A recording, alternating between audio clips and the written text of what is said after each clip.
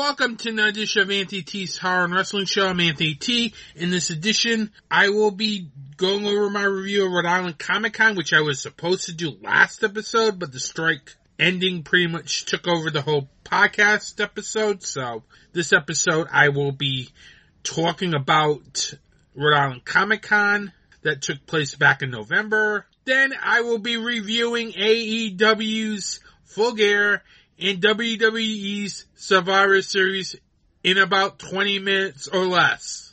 I attempted to do this in 20 minutes or less, and the results turned out catastrophic, as you'll see with a very long segment. But that's alright. Since I went over that segment, I don't have much time for the news. But there is one news item I really need to get off my chest. That's right. After seems like forever, this film was released in 2021, August 2021, and in mid-December, supposedly, it's gonna get released on Blu-ray finally. Yes, we're talking about good old Glenn Danzig and his vampire movie Death Rider in the House of Vampires. Now, this is a film that I've been questioning why this is not going on Blu-ray yet. And in fact, it took them 2 years. Tells you, I don't know if this is going to be a good movie. I really don't.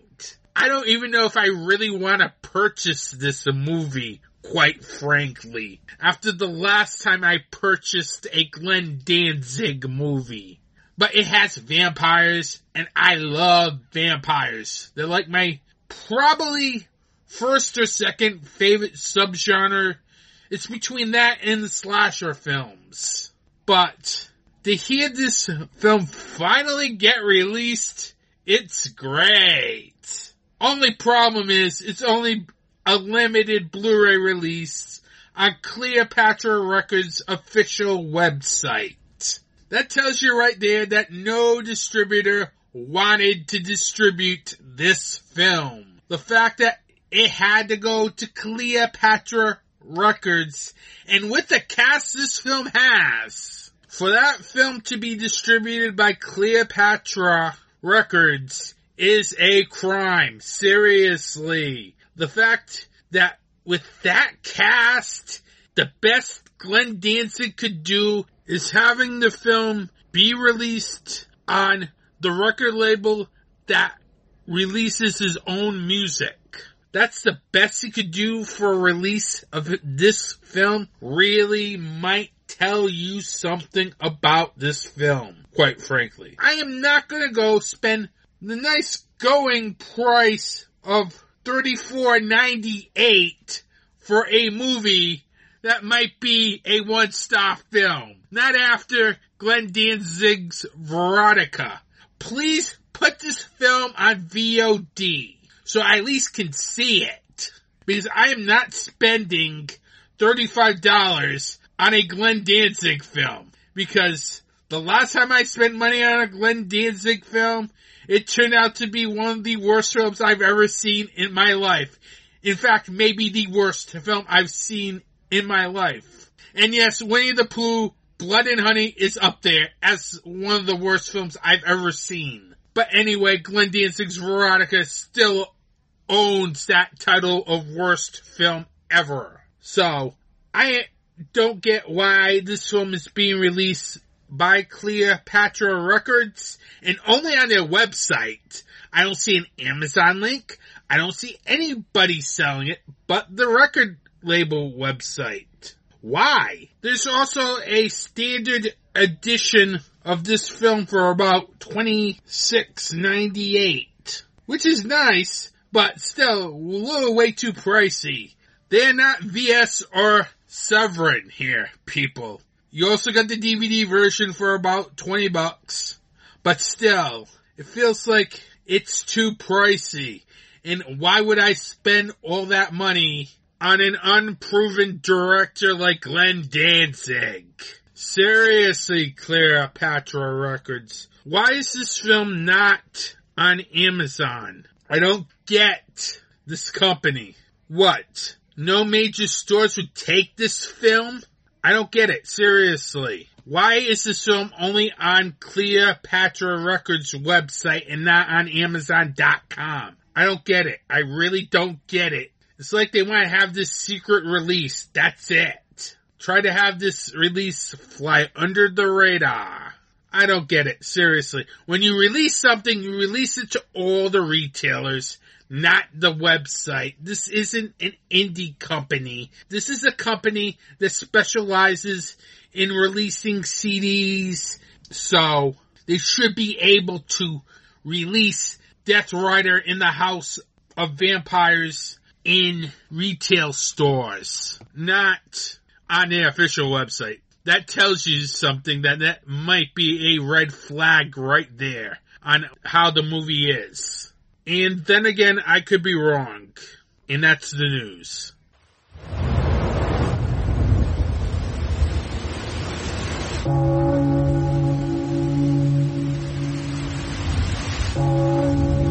Welcome to Dark Discussions, your place for the discussion of horror film, fiction, and all that's fantastic.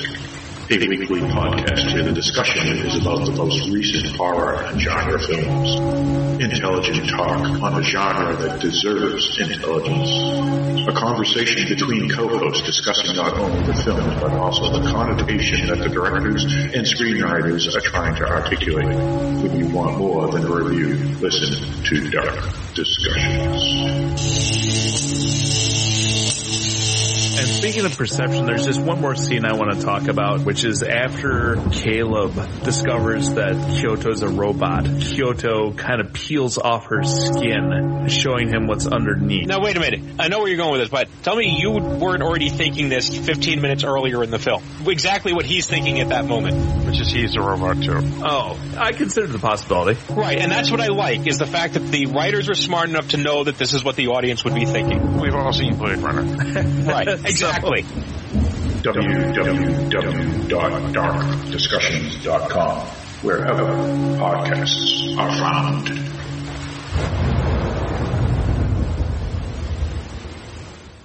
Welcome back. I was supposed to get to my review of Rhode Island ComicCon last episode, but because of the SAG actor strike ending, I never got a chance to it.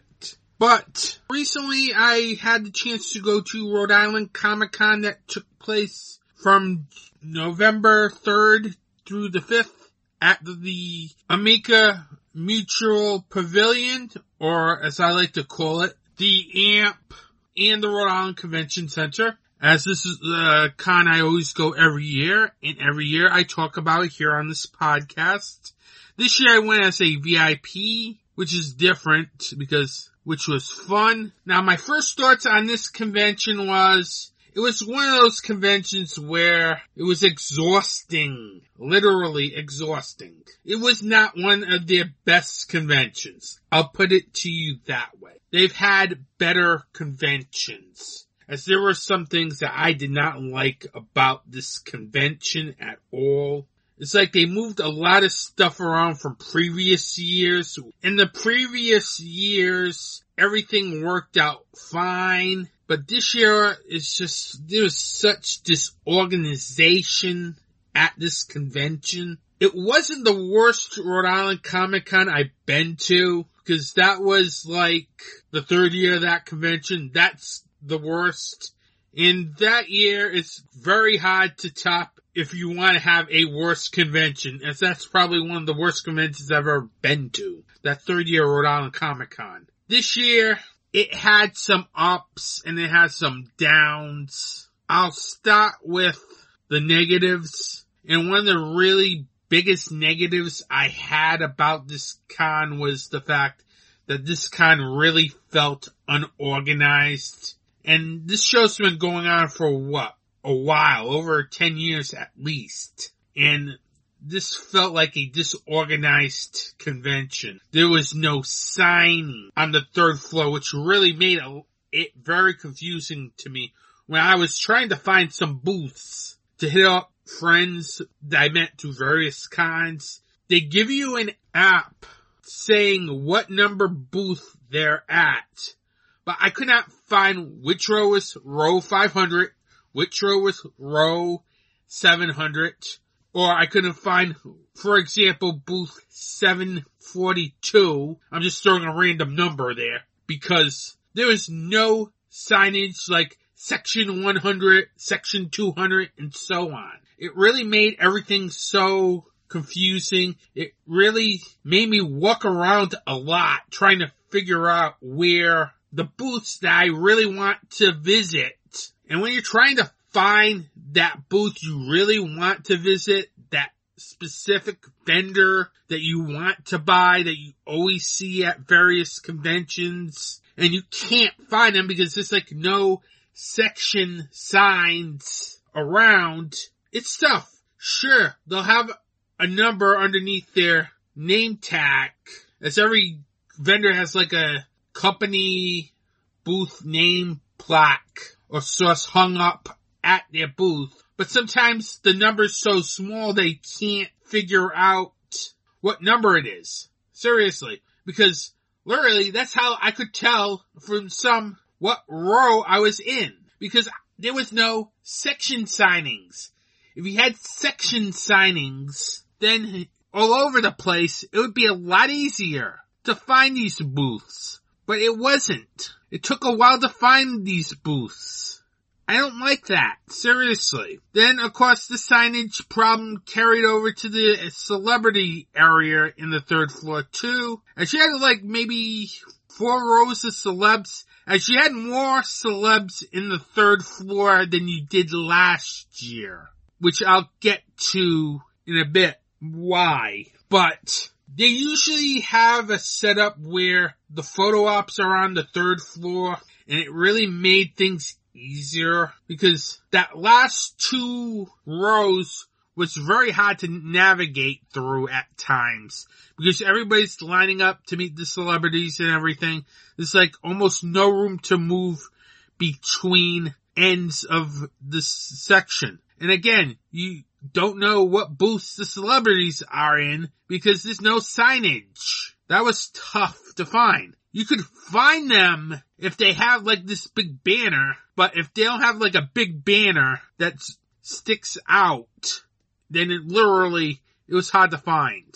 As I had a trouble at first trying to find Orange Cassidy, it was like I was thinking, did he cancel? Because I know earlier in the day I woke up to find out that Britt Baker and Dustin Rhodes canceled, along with Darby Allin. So you pretty much had almost all the AEW stars cancel except Orange Cassidy, who probably would have canceled as well if Jon Moxley wasn't in Japan, because AEW has a show on Saturday nights called Collision, everyone. So that's why everyone was pulled, because Britt's about ready to make a comeback to AEW, and Dustin Rhodes was on Collision. That's why he was not there at Rhode Island ComicCon. At first, that was a surprise that he canceled, but after seeing Collision and seeing him as one of Mark Briscoe's mystery tag team partners, I can see why he got pulled from Rhode Island ComicCon. Which is alright, I don't mind. I understand AEW comes first. It's just that Rhode Island ComicCon this year really leaned on the AEW guys. And that's not what they should be doing, seriously. Because sometimes they can come on a weekend, sometimes they can't. And once you had 3 of them cancel, the only AEW guys that were there were Orange Cassidy and Matt Hardy. That's it. And the only other wrestlers you had besides that were Rikishi and Scott Steiner. So you only had 4 wrestlers when Rhode Island ComicCon usually has a ton of wrestlers at their conventions. This year, for some reason, they were very light on the wrestling portion. I don't know why. Because I know they brought in 2 wrestlers for TerraCon, but still, Rhode Island ComicCon should have at least a good amount of wrestlers. And it's surprising that I only met 1 wrestler at that convention, because usually I meet like 3 or 4 of them at this convention every year. But it was not a good lineup wrestling-wise this year. The next major problem I had was the photo op area on Saturday. It felt like a mosh pit. Seriously. The 5th floor of that building felt like a mosh pit because they moved the photo ops to the 5th floor this year. As the 5th floor usually had just celebrities. This year they just had half celebrities, mostly from Teenage Mutant Ninja Turtles and the Breakfast Club and the photo op room. And as a big guy like I am, I don't like it when I feel like I'm in a mosh pit because you don't know who you're gonna bump into. It's ridiculous. Seriously. As you're trying to get into that photo op room for your photo ops. And I had 2 photo ops on that day. Why I decided to do 2 photo ops on a Saturday is beyond me. Seriously. I should have canceled that second photo op. But I didn't learn my lesson. Seriously. From the first time. Because, first of all, the photo ops I had on Saturday were people who weren't here on Friday. If they were here on Friday, I probably would have done their photo ops on Friday. Because it would have been a lot easier. As usually the days to do photo ops are Fridays and Sundays. But let me fill you in on Sundays. Always pay attention to the photo op schedule because everybody's leaving at different times.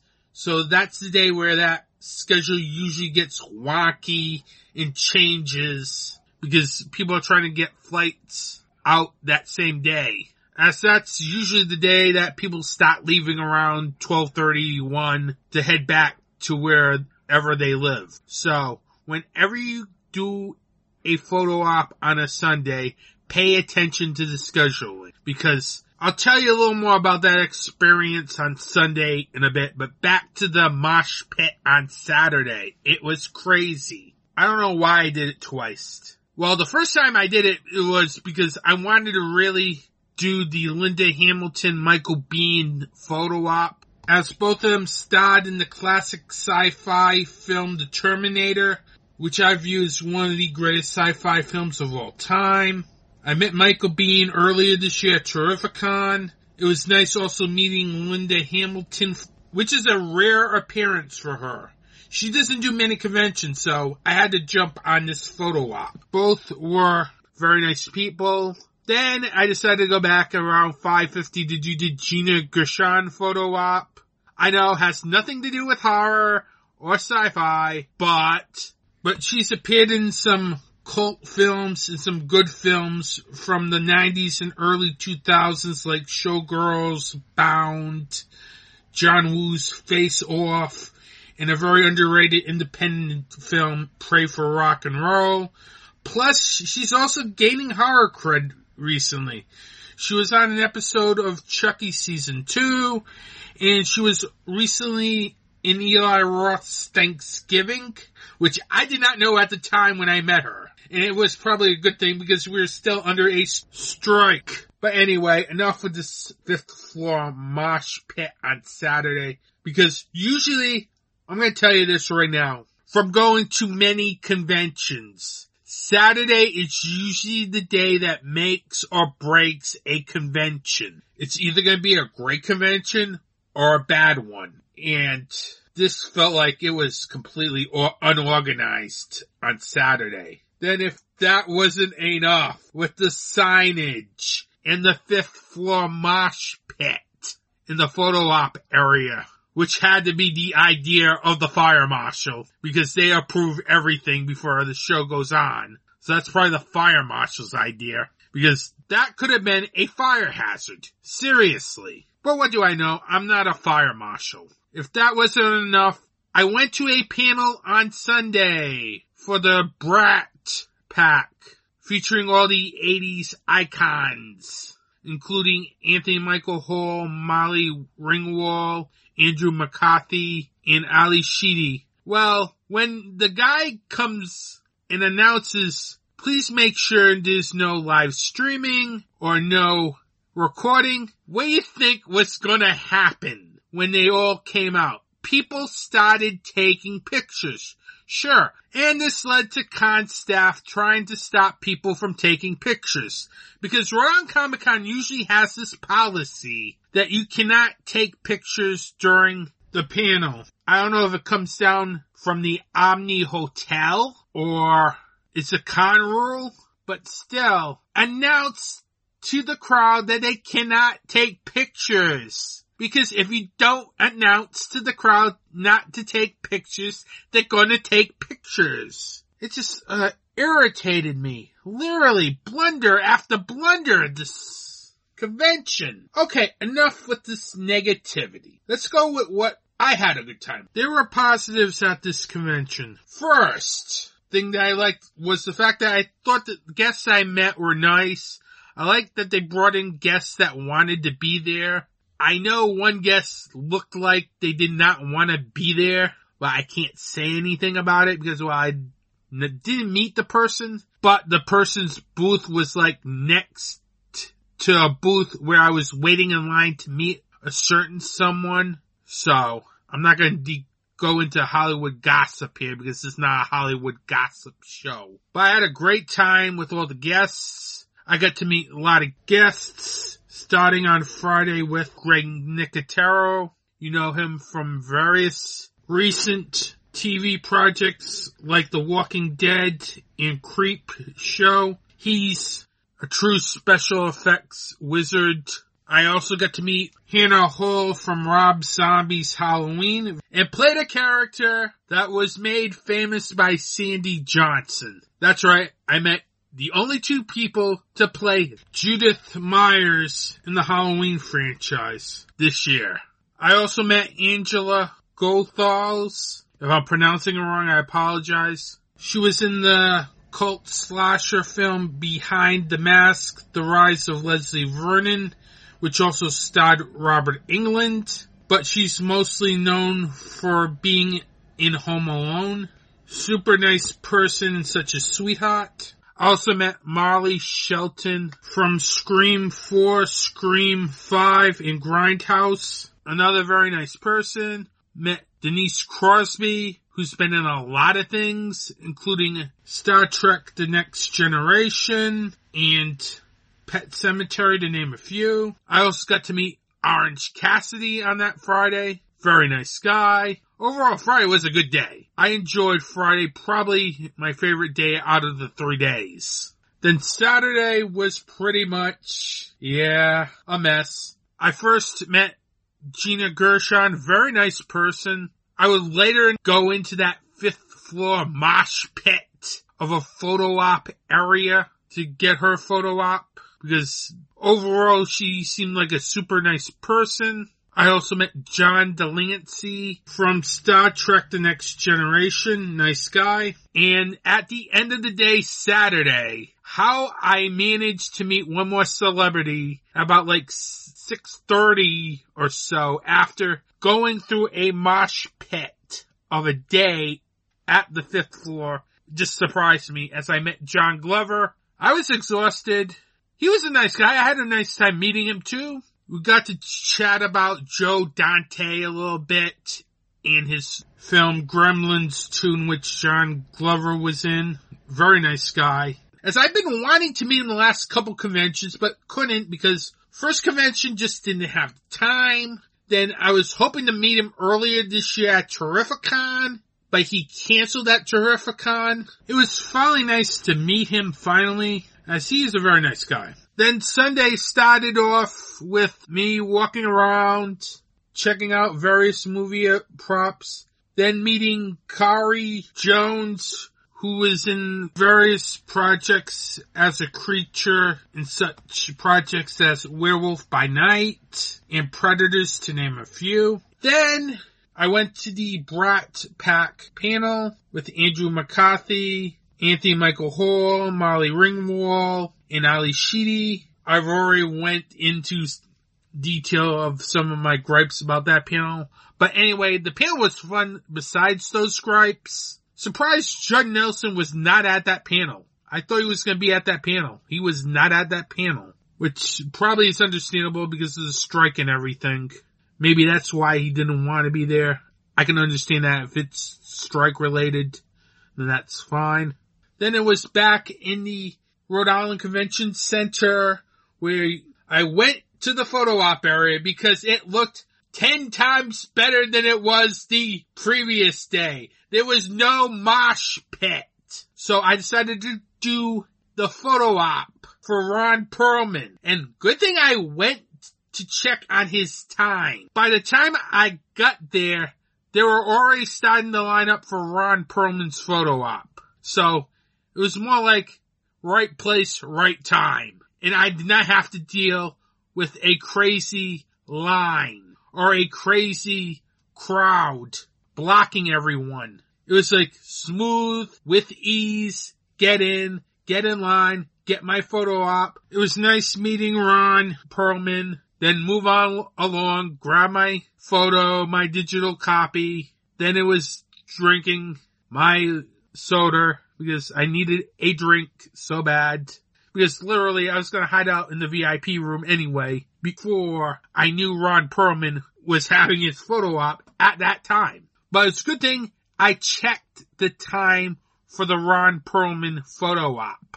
And that is the key for everyone who wants to do photo ops on Sunday. Always go up to the photo op area, say, I don't know, maybe when you get in the building or so, to see what time this person is doing his photo op. Because they'll say one time at the beginning, but it may change because of flights and everything. So they may do it like earlier. For me, I just lucked out because I didn't check his time until like 10 minutes before his photo op. Not even 10 minutes. They were lining up for his photo op. Like I said, I was like right place, right time, no crowd. So that is a helpful tip for every con goer.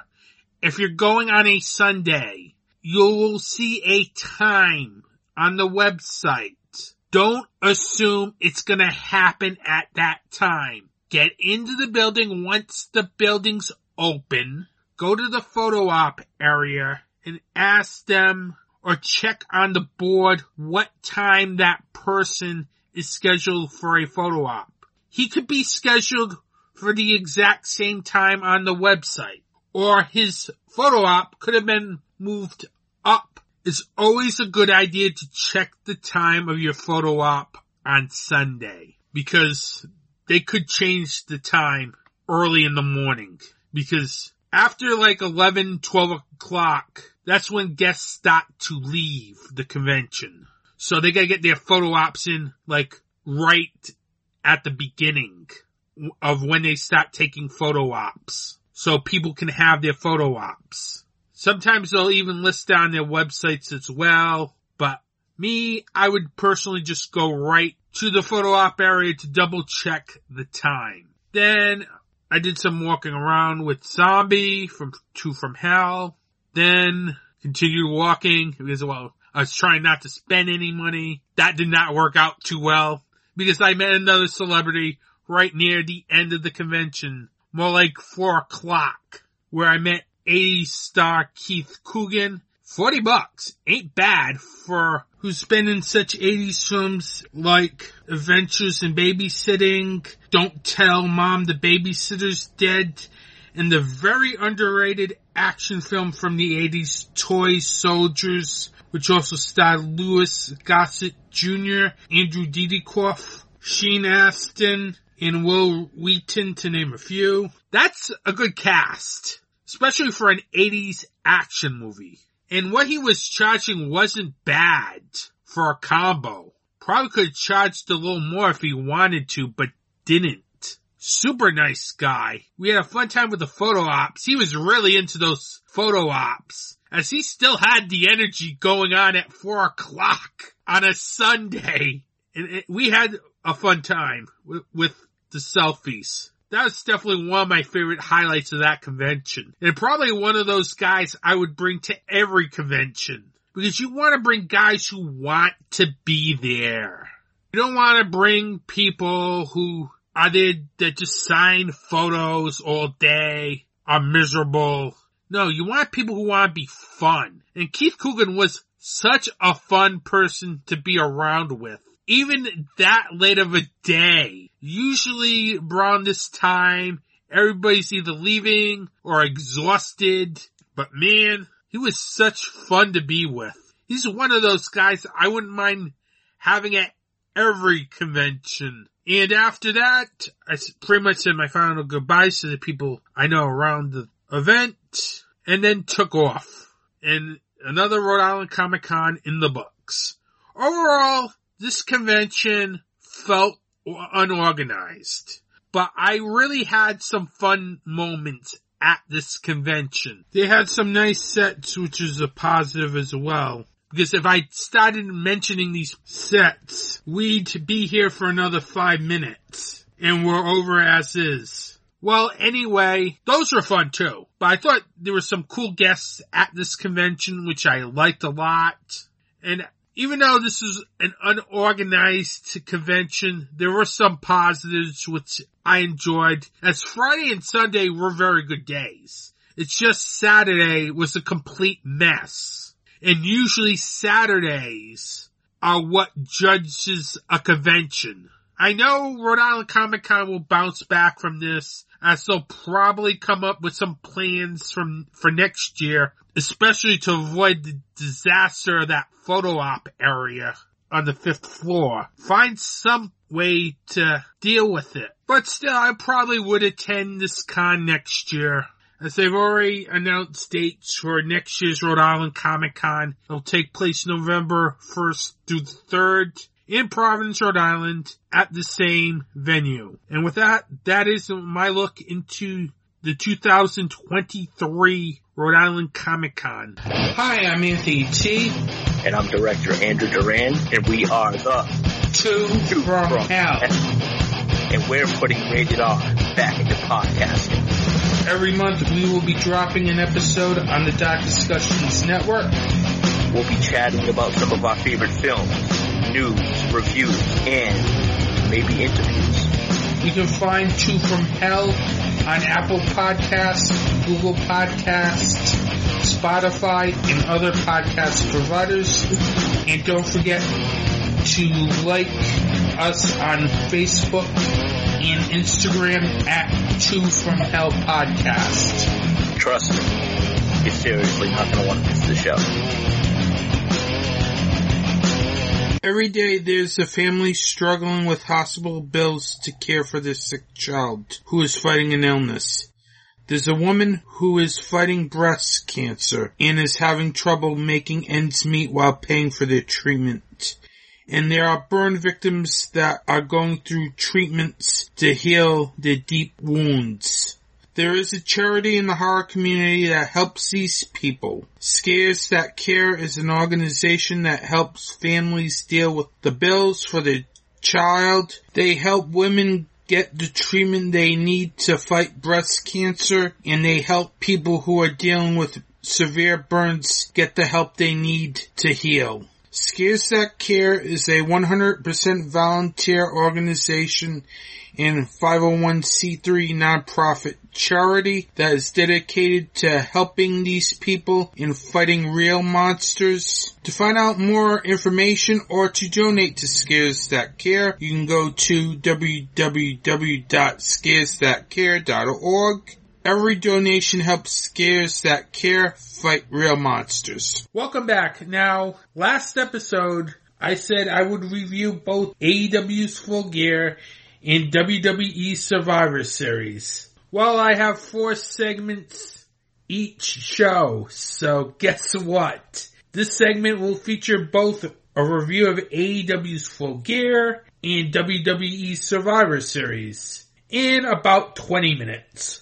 Hopefully, which I'm going to start right about now. Let's start off with AEW's Full Gear that took place on November 18th in Inglewood, California. Let me just run down the quick results. The pre-show started off with Eddie Kingston defending the Ring of Honor World Championship against Jay Lethal. Claudio Castagnoli defeated Buddy Matthews. And the final match on the pre-show, MJF and Samoa Joe defended the ROH tag team titles by defeating the Guns.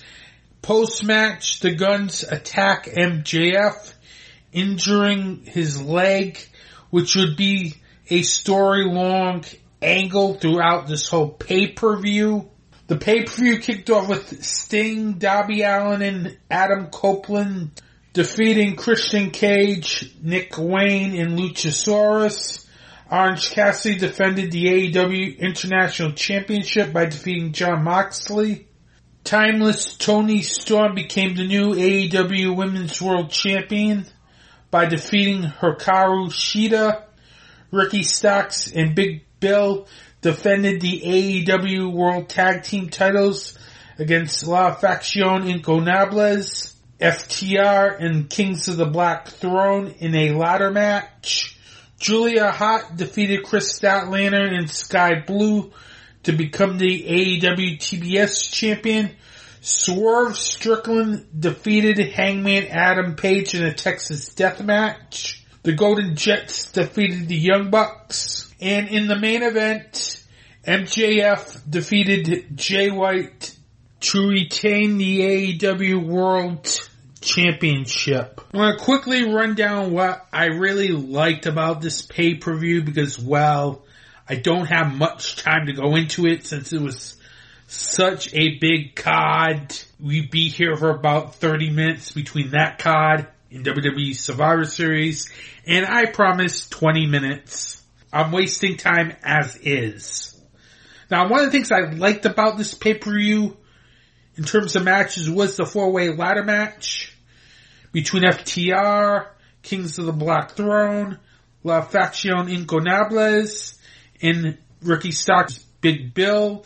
There was a lot of good high-flying action. There's a lot of insane stuff and intense moves. You had some really good spots in this match, including Malachi Black slingshotting a ladder onto Cash Wheeler, who was coming off the ropes. You had Cash Wheeler hit Black with a pile driver on a ladder, which is cringeworthy. Brody King nailed a Gonzo bomb on the ladder. There was a lot of insane stuff going on in this match. The match really came down to Ricky Starks, Big Bill, and FTR as they were on the ladder. Malachi Black tries to come in to knock both of them off, but Big Bill was there to save Ricky Starks. While Dax Harwood fell off the ladder, Cash Wheeler would get on the ladder to fight with Starks over the belts until Starks knocked Wheeler off the ladder for the win, as Starks grabbed both belts, threw under Big Bill, and retained the AEW Tag Team titles. A really good ladder match. Another match I really thought was very good was the Texas Death Match between Adam Page and Swerve Strickland. In terms of build, this was definitely probably the best build-up matchup going into Full Gear, and this match really delivered on a big scale. If you love death match wrestling, this is probably one of the best death matches you will see all year, as this was just nothing short of insanity. The match starts out of nowhere as Adam Page rushes to the ring to attack Swerve Strickland and hits his finisher, the buckshot lariat, on Strickland. As this is a Texas death match where it's either submission or knockout. That's it. At some point during the match, Strickland has his hands tied in duct tape. Page would use his staple gun on him. Staples on his bare flesh was just cringe-worthy. Remind me back of the old ECW days with New Jack and his staple gun. That was just cringe-worthy. He would also include stapling a painting on him. That was just a disturbing spot. This pretty much led Swerve Strickland covered in his own blood and in one of the most disgusting things I've seen in recent memory. Page covers himself in Strickland's blood in almost vampirism. Literally. Even draining the blood, which is It's just disgusting, seriously. This is something I expect to see in Game Changer Wrestling or Extreme Pro Wrestling, not All Elite Wrestling. But it did happen in All Elite Wrestling in 2023, as I bet no one had that on their wrestling bingo card. Vampirism in a wrestling match. At another point, Swerve Strickland would grab the staple gun and staple himself, which was another cringeworthy moment. That was just insane.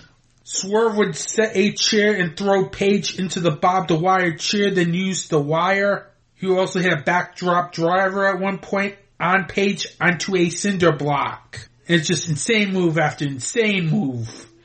You had a pile driver on top of the barricade in which Swerve Strickland hit Adam Page with. A pile driver on top of the barricade. That was just insane. Swerve would hit a powerbomb, then Swerve stomp on Page on a barbed wire chair, but couldn't put Page away.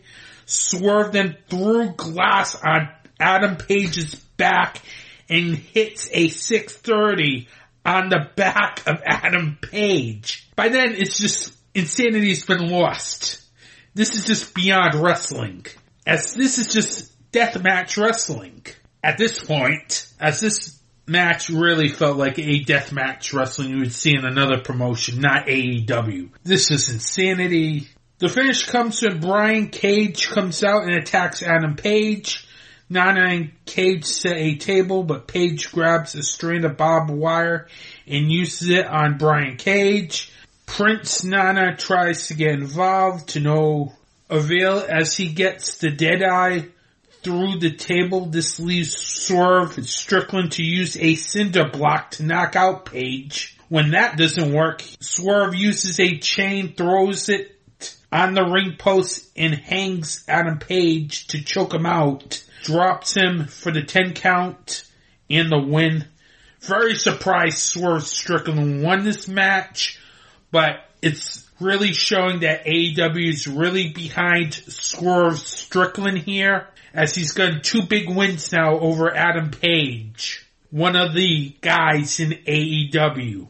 That tells you something.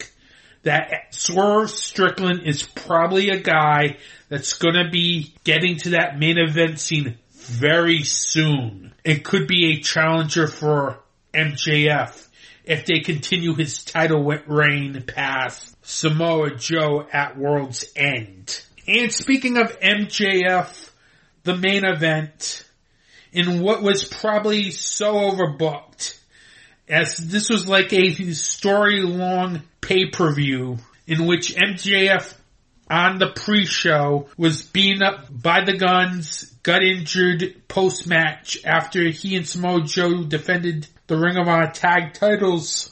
The Guns injured MJF. MJF gets sent to the hospital. Adam Cole there says he's going to challenge Jay White for the AEW World title in MJF's place. When that happened, when they announced that they're going to have Adam Cole versus Jay White for the AEW World title, I knew that match was not going to take place. Somehow MJF was going to come back and wrestle the match, obviously, because Adam Cole is still hurt. He's still injured. I never brought it for a second that he was going to wrestle Jay White at the pay-per-view. And I don't think anybody in that building brought that neither. But they ran with that angle. I guess, I don't know why they did that. Maybe to add more drama to the main event. But you clearly know Adam Cole is still injured. He's not wrestling. They're not going to throw an injured wrestler into the ring when the guy's on crutches. Let's face it, everyone. If a wrestler's on crutches, they're not throwing you into the ring. AEW's not that stupid. WWE's not that stupid. So, once the match started and both Adam Cole and Jay White came out, video came up on the Tron showing MJF entering the arena, driving an ambulance. You know he was coming out for this match. The match itself was good, because the psychology was good in that match. Jay White did a really good job working on the supposed MJF injured leg during the match. At some point during the match, his buddies, the Gun Club, got thrown out of ringside for trying to interfere. MJF would hit the kangaroo kick on White. He would also try to hit a dive, but White gets in the ring to hit his exposed leg. As White really did a good job with the psychology pod, focusing on that exposed leg. At one point, he went to the top rope and hit a Uranagi off the top rope. The in-ring work was good in this match. It's just the fact that this was overbooked from start to finish. This whole feud was overbooked from start to finish. White would try to go for a Blade Runner to no avail a couple of times. MJF would hit a Heat Seeker to no avail. At one point, Adam Cole would go to hit White with the ROH tag belts, but White grabbed it and hits MJF with the belt for 2. The finish came when White tried to go for the figure 4, but MJF had the ropes. He pushes White into Bryce. Adam Cole gets the Dynamite Diamond Ring and lays it on the mat for MJF, but Jay White gets it, but gets low blowed by MJF, allowing MJF to get his ring back. The guns hit the ring, but MJF proceeds to hit the guns. Then Jay White with the ring. Then he covers White as the ref regains conscious and counts 3 counts. This was just an overbooked match. It did not need to be an overbooked match. And I'm hearing people complain that this hurt Jay White. Well, Jay White's in the Continental Classic. If he doesn't have a very good showing, like he's probably going to have a very good showing in that tournament, he's going to regain his heat. Let's face it. I think that's going to be one of their prerogatives during this Continental Classic, is to show everyone that Jay White gets back to where he was pre-MJF. Because this match was so overbooked that I can understand why the fans say that it hurts Jay White, but you get Jay White now in a tournament setting. He'll get his heat back. Watch. He's one of the best wrestlers in the world. He will get his top status back. Don't worry, this does not hurt Jay White much. You wanted to keep the title on MJF anyway, because you still got this prolonged storyline going on with Adam Cole. You got Wardlow in the storyline. You got Samoa Joe and whoever the devil is. So don't worry. Jay White will get his heat back. Jay White could not win this title here because they needed to keep the title on MJF. And yes, I've heard the rumors that MJF has re-signed with AEW because WWE doesn't think they can sign him. So MJF's staying there, so there's more feuds and more stories to tell with MJF as champion. With that, this was a really great pay-per-view, let alone stuff I couldn't get to, including Orange Cassidy versus Jon Moxley was a very good match. I thought the 3-way women's match for the TBS title was a very good match. I thought the Young Bucks Golden Jets match was very good as well.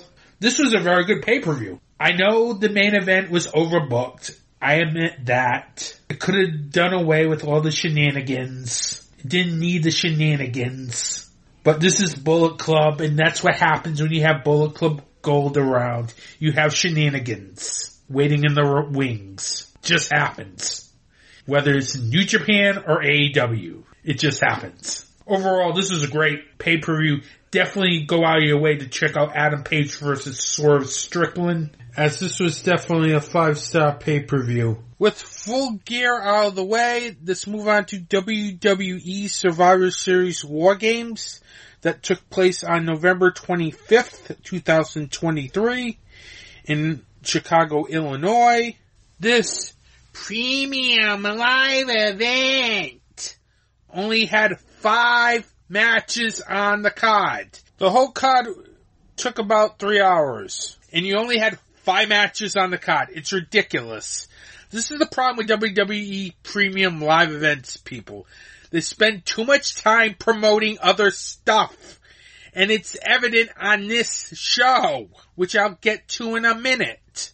Because you only have 5 matches. Why? Could probably squeeze a 6 match in if you weren't too busy promoting other stuff that isn't wrestling related. But this company, I don't get sometimes, seriously. But here are the results for Survivor Series 2023. Bianca Belair, Charlotte Flair, Shotzi, and Becky Lynch defeated Damage Control of Bayley, Asuka, Io Sky, and Kairi Sane. In the women's War Games match, Gunther defeated The Miz by submission to retain the Intercontinental title. Santos Escobar defeated Dragon Lee. Rhea Ripley retained the Women's World Championship by defeating Zoe Stark. And in the main event, Cody Rhodes, Seth Rollins, Jey Uso, Sami Zayn, and Randy Orton defeated the Judgment Day and Drew McIntyre in the men's War Games match. I'm not going to get into all of this card, obviously, because I'm still trying to get under 20 minutes here, but this pay-per-view started off with the announcers introducing the pay-per-view and 2 bags of Ruffles chips on the announcing desk. That is just such an eyesore. I'm sorry. I do not need to see product placement at the announcer's desk. This whole thing with product placement in wrestling is just a big, huge eyesore with WWE. AEW does it too, but they put it on the wrestling mat. Which really doesn't make it a big deal, personally, for me, if it's on the wrestling mat, because I'm watching the wrestling. That's the most important thing. I am watching wrestling first. But to see the product placement on the side barricade-tron and everywhere in the building during the Women's War Games match and the Women's Championship match, it's just an eyesore. And it takes away from my enjoyment of the match. I'm sorry. I don't need to see product placement in my wrestling matches. It's just an eyesore now. If they just put them on the wrestling mat, there'd be no problem. But putting it on the Trons, it's just a huge eyesore. Because you're focused on that halfway when you're supposed to be fully focused on the action. Enough, I digress with the stupid product placement crap. This pay-per-view started off with the Women's War Games match. Becky Lynch started for Team Belair. Bayley started for Team Damage Control. This was a good 5 minutes as there's some good back and forth action between both Lynch and Bayley. Dakota Kai comes out of nowhere during this 5-minute interval and brings a kendo stick into the cage. Shotzi comes out next. She brings a trash can and cheers to the ring. Shotzi would hit a suicide dive between the ropes of the 2 rings. Bayley would try to escape the cage at one point, but Becky and Shotzi stop her. I don't get what wrestlers trying to escape the cage in both the women's and men's matches.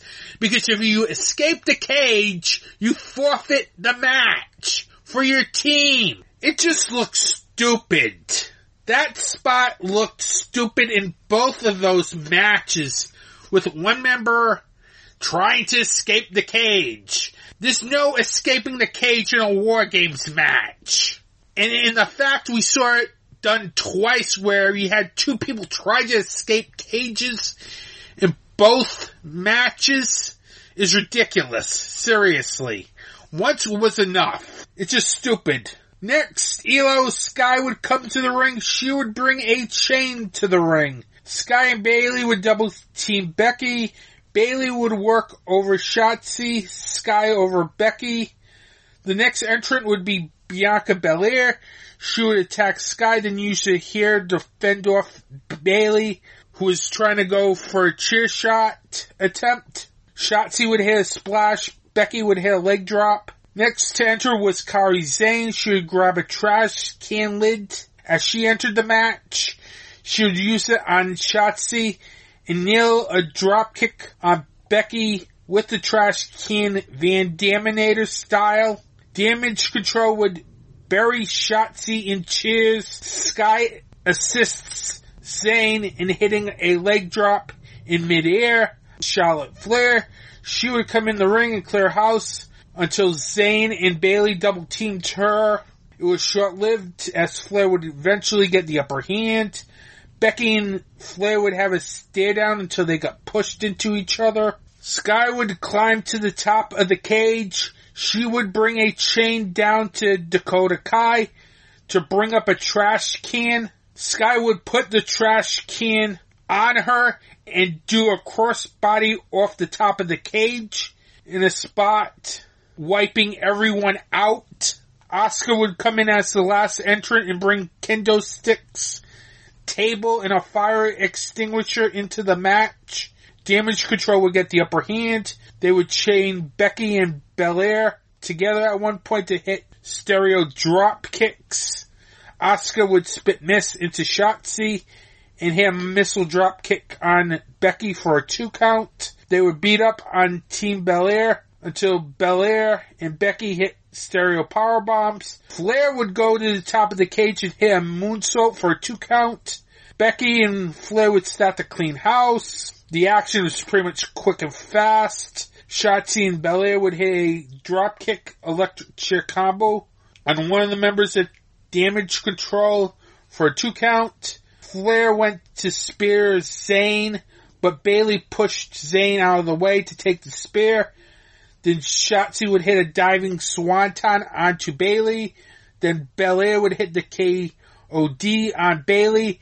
Then Becky would hit the manhandled slam off the top rope through a table on Bayley for the pinfall in a very good match. As both the War Games matches were good, it's just I could not take the fact that there were a couple of wrestlers trying to escape the cage in this match when there's no escaping the cage allowed. That made no sense. Seriously. But I'll go into the other one later on. Then we see various wrestlers promote Ruffles, as if we haven't seen more Ruffles promotion in the first half hour of this premium live event.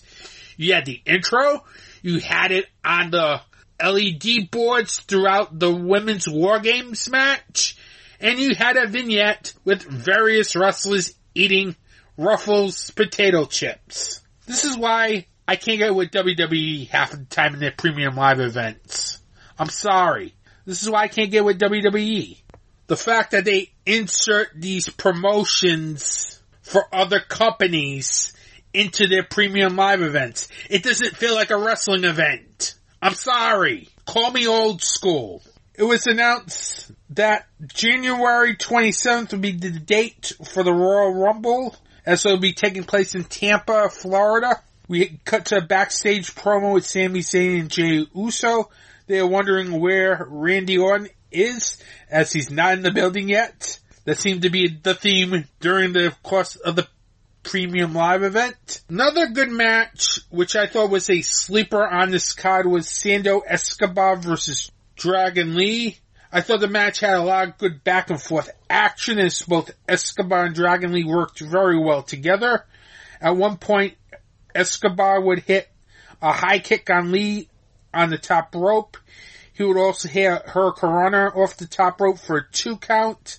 Escobar would try and go and grab the mask of Dragon Lee, getting some serious heel heat here. Dragon Lee would hit Escobar with a double stop while Escobar was perched on the middle rope. Escobar and Lee would trade running knees, which led Lee to hit a powerbomb for a 2 count.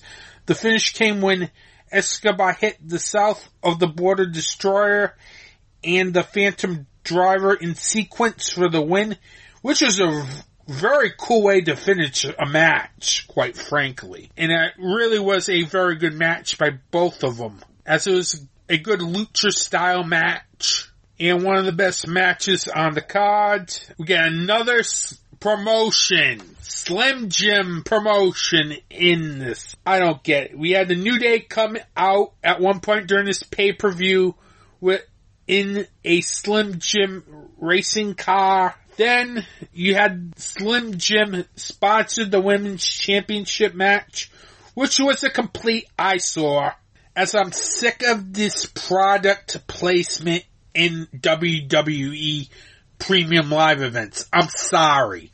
I'm sick of it. I want to see wrestling. I don't want to see company logos distracting my wrestling. Put it on the ring mat. Don't put it on the LED boards. Please.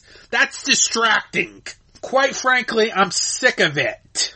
Anyway, I don't have time to review the women's championship match because this segment is running over as it is. So I have to move on to the men's War Games match. And that was a really good match. The match started off with Seth Rollins and Finn Balor. Good back and forth action as Balor and Rollins had good chemistry with each other. As the first 5 minutes moved at a very good pace. JD McDonough would be next. He would hit Rollins with a kendo stick as he entered into the cage, then brought another stick into the cage. Both McDonough and Balor would use kendo sticks on Rollins. Most of the offense in this 3-minute interval was them using kendo sticks. The next person to enter was Jey Uso. He would grab a chair from ringside. He would attack both Balor and McDonough. McDonough would hit a one-man Spanish fly at one point. Rollins would continue to fight with Balor. At the end of the interval, Drew McIntyre would try to inject himself into this match. But Damian Priest stopped him, and he was the next to enter the cage. As there's this thing going around where Drew McIntyre wants to get his hands on Jey Uso. And he didn't get in at number 3. It was Damian Priest. Priest would help Judgment Day get the upper hand. Next, Balor would hit Uso with a steel chair. Next center would be Sami Zayn. He would be met by JD McDonough, but takes away his kendo stick, then would slam the door on Balor, then bring a table into the match. At one point, Zayn would climb to the top to get a lead pipe and use it on all members of Judgment Day. Team Rhodes would take control until Drew McIntyre came in. He would beat up Rollins and Zayn, then had his laser eyes set to Jey Uso. Those two would battle back and forth. At one point, McIntyre would go for the Claymore, but Uso would counter and hit a super kick. Cody Rhodes would enter next. He would attack Judgment Day. Then underneath the ring apron pulls out a bull rope. After Rollins and Rhodes use the bull rope, Rollins asks Rhodes if Randy is coming, because we still don't know if Randy Orton's going to show up. Even though we all know he's going to show up. Next to enter would be Dominic Mysterio. He would start attacking Team Rhodes, but then get ganged up by Team Rhodes. The rest of Team Judgment Day would save Mysterio and attack Team Rhodes. Cool spot during this interval when McIntyre and Priest would set Rhodes, Zayn, and Rollins up for a triple choke slam in stereo sequence. Priest would hit a razor's edge on Rollins through the table. The clock hits 0. Nobody comes out. Rhea Ripley comes out with the Money in the Bank briefcase so that Damian Priest can cash in on Seth Rollins. But before Ripley was able to cash in that briefcase for Priest, voices played and Randy Orton hit the ring and cleans house, which will lead to a Orton-McIntyre stay down. This would lead Judgment Day to get on the attack. We had Team Rhodes doing the Orton trademark DDT off the ropes. Uso and Orton had to stay down. Uso would super kick Priest. Mysterio would get an RKO. And the babyface team would hit their trademark moves. JD McDonough would try and escape the cage. And again, like I said in the first War Games match, it's a stupid logic. Because if you escape the cage, you forfeit the match for the team. But I don't know why you needed another spot. But then again, it led to one of the most highlight RKOs of all time. McDonald would try to escape the cage, but Zayn and Rollins would chase him up there. Then Orton would direct traffic and have Zayn and Rollins throw McDonald into Randy Orton waiting to hit that RKO, which was a highlight reel RKO. Then Cody Rhodes would hit Crossroads on Damian Priest for the win. Team Rhodes would celebrate in the ring until CM Punk comes out to end the Premium Live event. And no, I'm not going to get into what happened afterwards with Seth Rollins being so angry and everything, because that looks like it's a work and not worth my time. Or the fact that Drew McIntyre stormed out at the end of the match. That also seems like a work as well. Overall, what's hurting WWE's Premium Live events is this advertising. Because this show was a very good show. But I have to give it a half-star deduction because I felt like the advertising for the Women's War Games match and the Women's Championship match was just a big eyesore. It took me away from the match at times. It's great you're trying to sell me a product, but do not try to sell me a product while I'm watching wrestling. If you're going to try to sell me a product, put it on the wrestling mat, not on the LED board. I definitely recommend you check out Sando Escobar versus Dragon Lee in the Men's War Games match. 4.5 stars. Well, so much for 20 minutes or less, as this episode has gone off format. Yeah, I probably knew it was going off format after the lengthy Full Gear review. But what can you say? I love wrestling, and it shows in my reviews. And I didn't want to shortchange WWE Survivor Series neither, so there you go. I will be back with What's Anthony T watching? You can follow Anthony T's Horror and Wrestling Show on these social media providers. At Anthony T's Horror and Wrestling on Facebook, Instagram, and the Slasher app. You can find Anthony T's Horror and Wrestling Show on Apple Podcasts, Google Podcasts, Spotify, and other podcast providers. You can also listen to the podcast at youtube.com/@FilmArcadeMedia and DocDiscussions.com.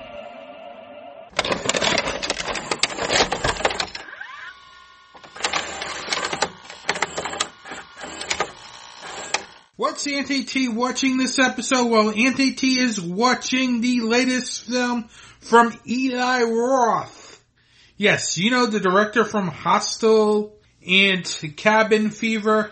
Well, he has a new movie out called Thanksgiving that is in theaters or coming to VOD whenever this airs, quite frankly, because nowadays with release windows, you have this thing on VOD like 30 days, 45 days after its release date. So whatever, if it's in theaters or VOD, I can still talk about it. And that's the fun thing about this new release window thing. Because if you see like a movie like 2 weeks before an episode airs, you can still review the movie because the movie will be available at least on VOD. And hopefully by this episode, Thanksgiving is at least on VOD. Or in theaters still. It could be. Because I did see it in its opening weekend.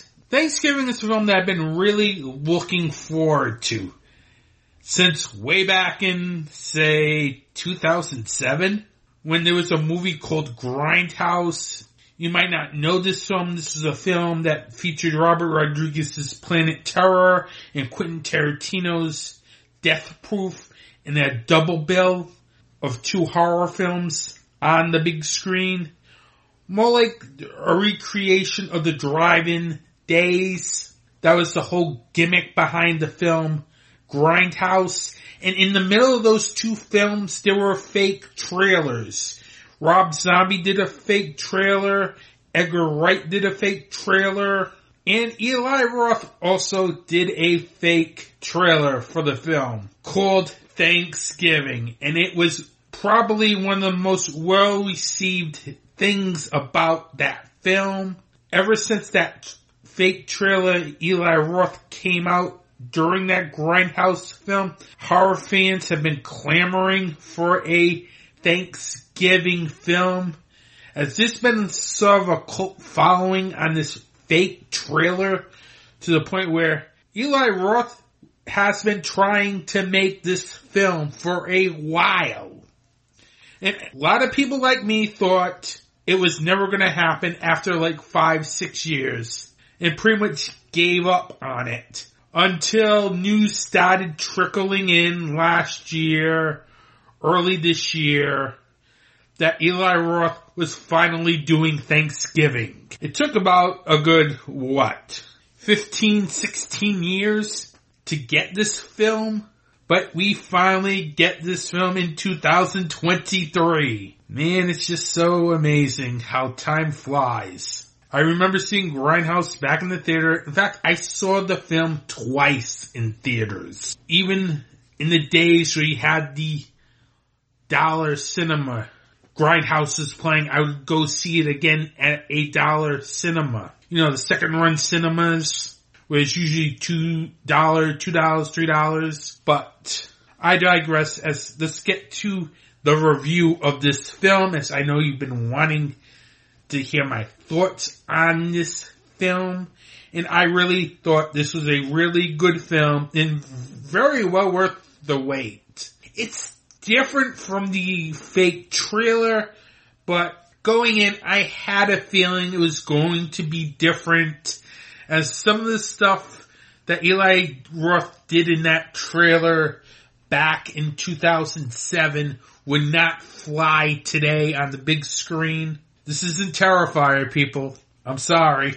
But some of the stuff in that trailer back in 2007 would not be in a major studio film.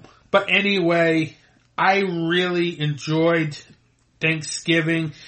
Eli Roth's direction was very good, as this is probably one of his best films. One of the things I really liked about this film was the fact that Roth does a really good job directing the action in this film. He really makes it sure that the action has this intense feel to it. I like how he also really directs the cast here. As for the most part, they were good. As it had some very good performances from its film's leads, Patrick Dempsey and Nell Verloc, if I'm pronouncing it right. If not, I apologize. The film also has some very good supporting performances from Karen Cleach as Catherine and Rick Hoffman as Thomas Wright. Besides the acting, Eli Roth also really makes sure that he has a lot of gore in this film, as this is very gory. Probably one of the goriest films of the year, quite frankly. As this really delivers on the kill scenes.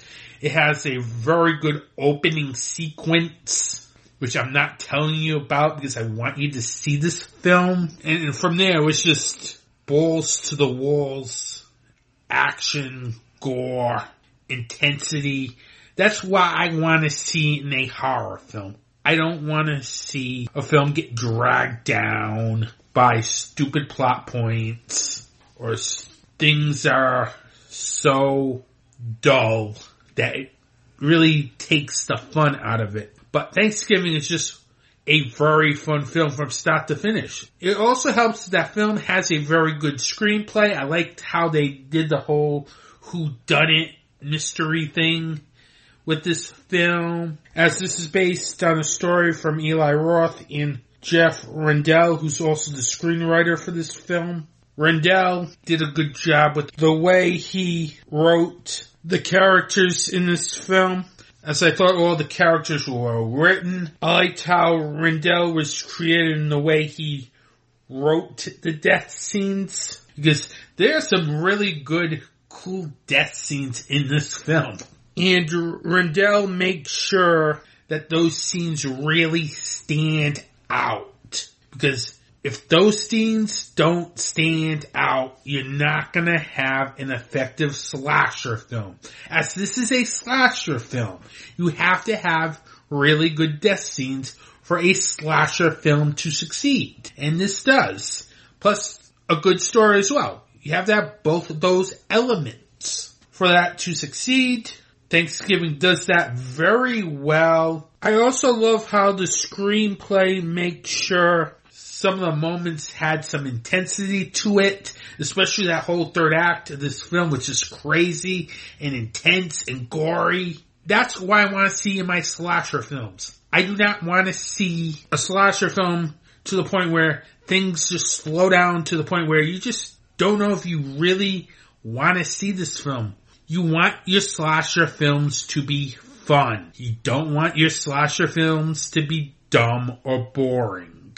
And Thanksgiving was a fun film, literally, as that script was very good, I thought. And it really is a very effective film, because I may not be the biggest Eli Roth fan, but this is by far his best film. When you take into the factors that it's very well directed, the action is very good, he directs his cast very well, I cannot help it to say this is Eli Roth's best film. And I really think that this film will have a cult following in the years to come if it doesn't do well in the box office. Because Thanksgiving is an entertaining, fun slasher film which will catch on somewhere.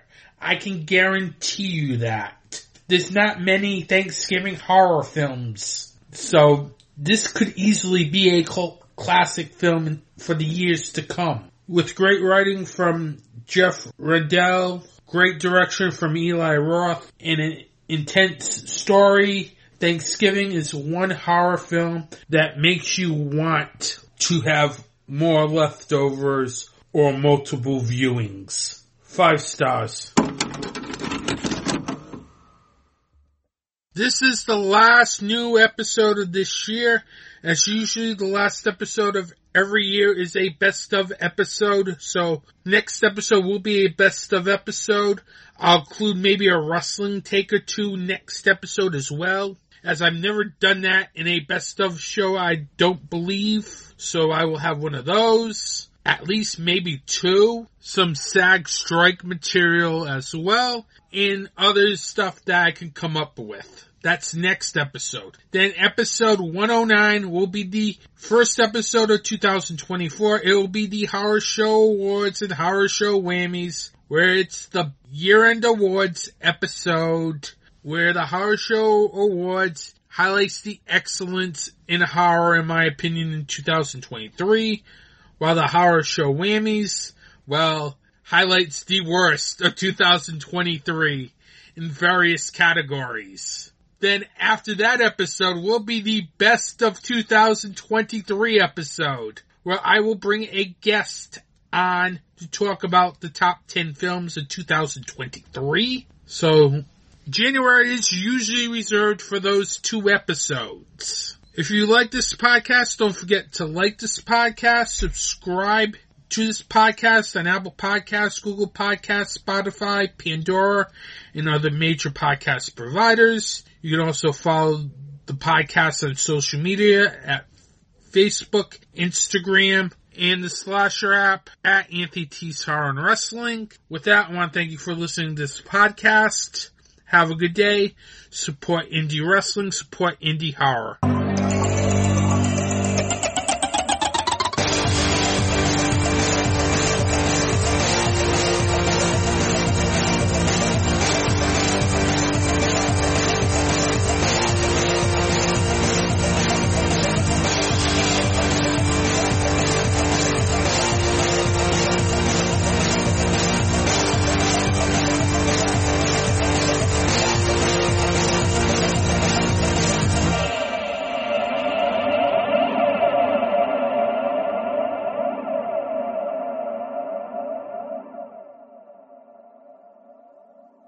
This has been a Film Arcade Media production.